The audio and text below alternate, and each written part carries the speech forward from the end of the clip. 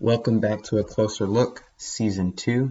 I'm your host, Brandon, and before I jump into today's podcast, I want to give you an overview of what Season 2 for the show is going to look like.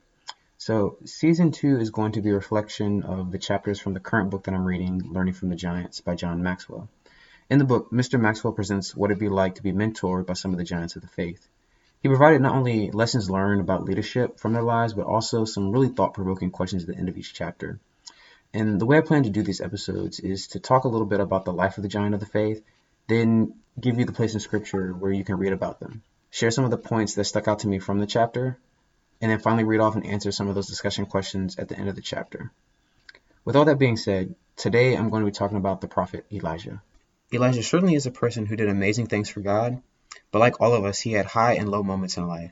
For example, some of the high moments in Elijah's life were when God had called him to prophesy to the current king Ahab that it would not rain until he said it would, or when Elijah boldly obeyed God when challenging the prophets of Baal to summon fire down to burn their sacrifice, and he even mocked them when nothing happened.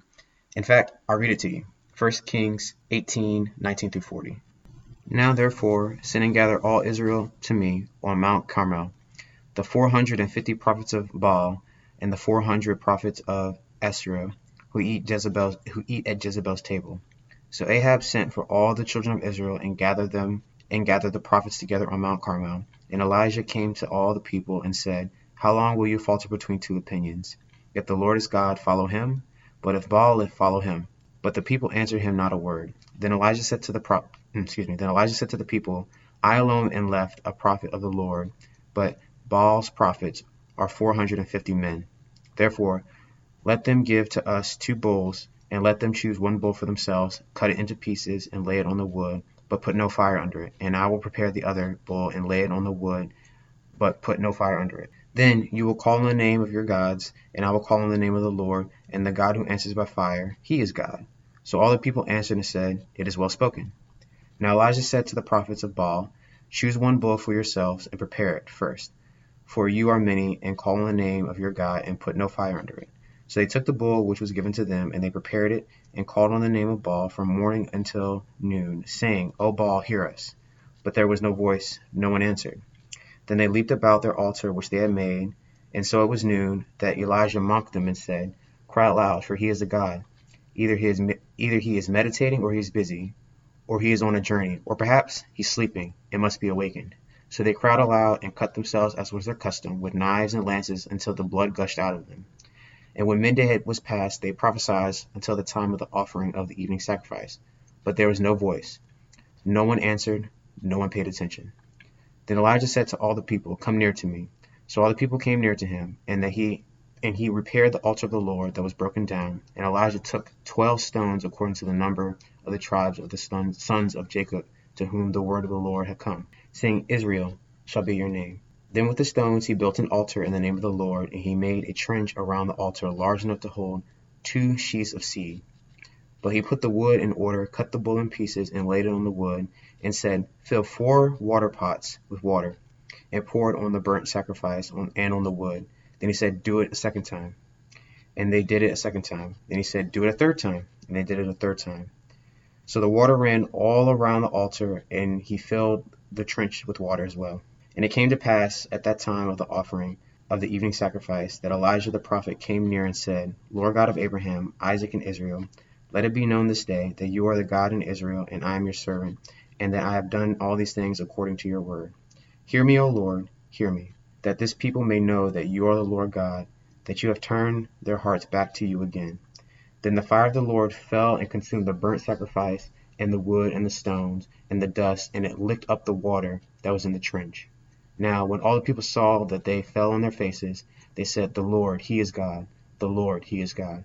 And Elijah said to them, Seize the prophets of Baal. Do not one of them escape. So they seized them, and Elijah brought them down to the brook Kishon and executed them there. This is an incredibly high moment in Elijah's life. He literally proved to the whole nation that God is the real God, and had all the false prophets of Baal executed in front of the people, in front of the king. But then when we get into chapter 19, King Ahab tells his wife Jezebel is the one who introduced Baal worship to the Israelites, that Elijah had just killed all her prophets. And then she then goes and promises to kill Elijah just as he killed all her prophets.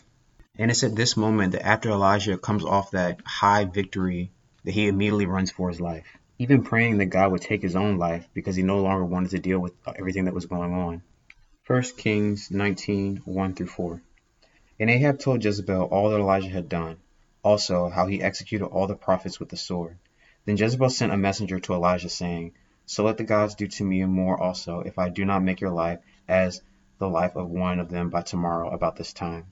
And when he saw that, he arose and ran for his life, and went to Beersheba, which belongs to Judah, and left his servant there.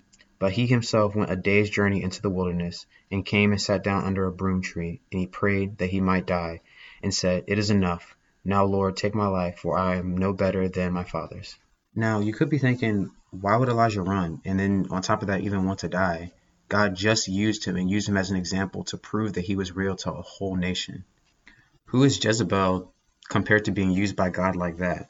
But upon thinking about it further, could it be that Elijah had a different expectation of how being used by God would be, or how it would feel like, and how he would be interacting with other people? Maybe he expected, because he was used by God in such a powerful way, that maybe his conflict with both King Ahab and his wife Jezebel would be finished once he approved that Baal's prophets were false. Maybe he even thought that after that, even the people of Israel would only worship God again, even though they didn't. Maybe Elijah felt like the way we do when we honor God and we live right, we live holy and set apart, but our lives and the things around us don't seem to meet the expectations that we had. And then we can get a sense of that we failed, or even that we failed God, because the different areas in our lives don't look the way we expected them to look. I want to share with you a quote from the book that really stood out to me. Disappointment comes when reality falls short of our expectations. But nothing falls short of God's expectations, because he knows everything. We cannot surprise him. Don't put your disappointment in yourself, on God. He does not see us through our eyes. He sees us through his own. He loves us and wants the best for us. When I first read this, I had to pause and reflect. It's true.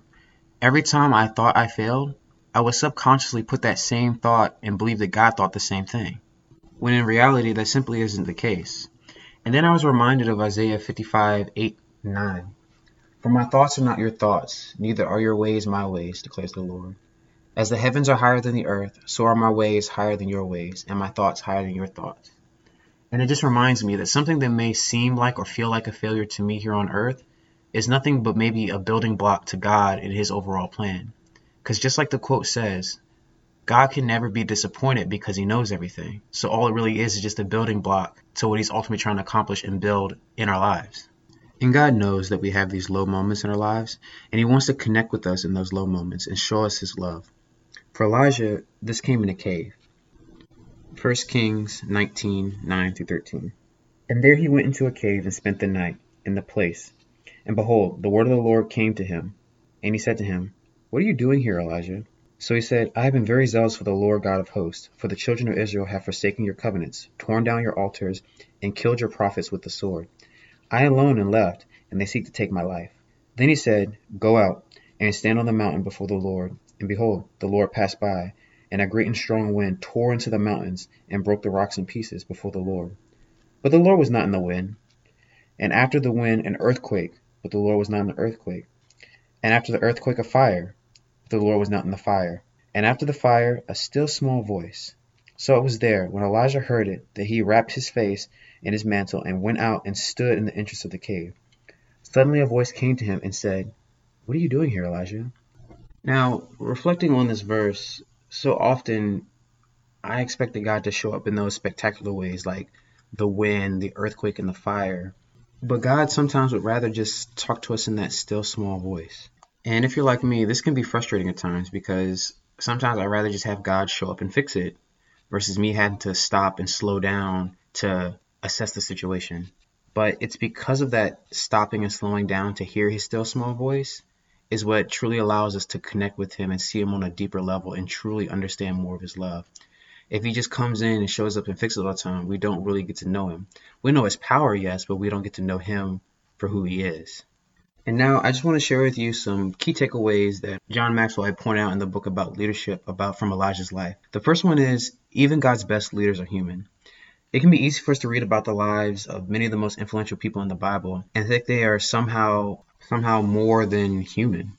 But in actuality, they are really just human. They are subject to the trials, temptations, as well as the failures of life. The second takeaway that Mr. Maxwell gives us about Elijah's life is that leaders make the greatest impact when they lead.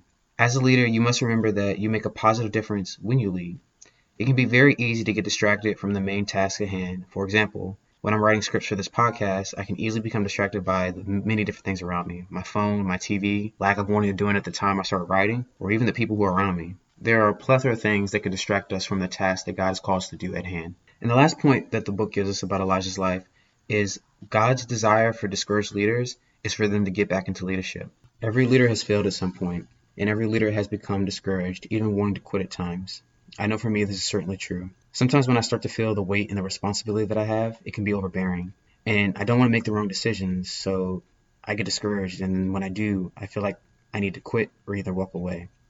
However, after reading about Elijah's life, it's in these moments where God doesn't show himself in the wind, the earthquake, or the fire, but in that still small voice. It's in these moments where God desires to connect with us on a much more intimate level.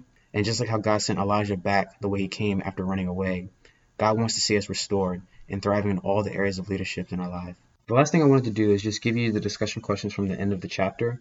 And over the course of this week, just take some time to either write them down and then answer them.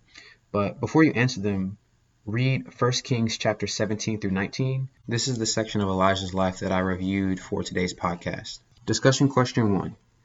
Do you identify with Elijah? If so, in what ways? 2.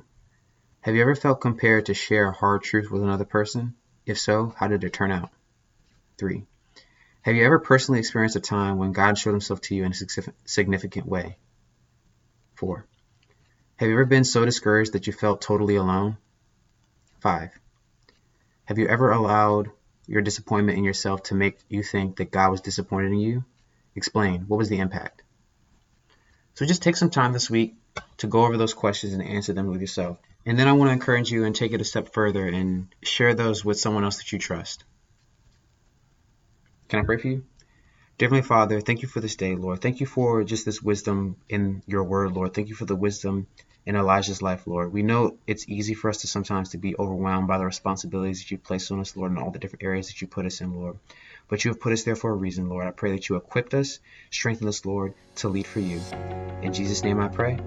Amen. Thank you so much for tuning into today's podcast. If you have any questions, please feel free to email me at acloserlook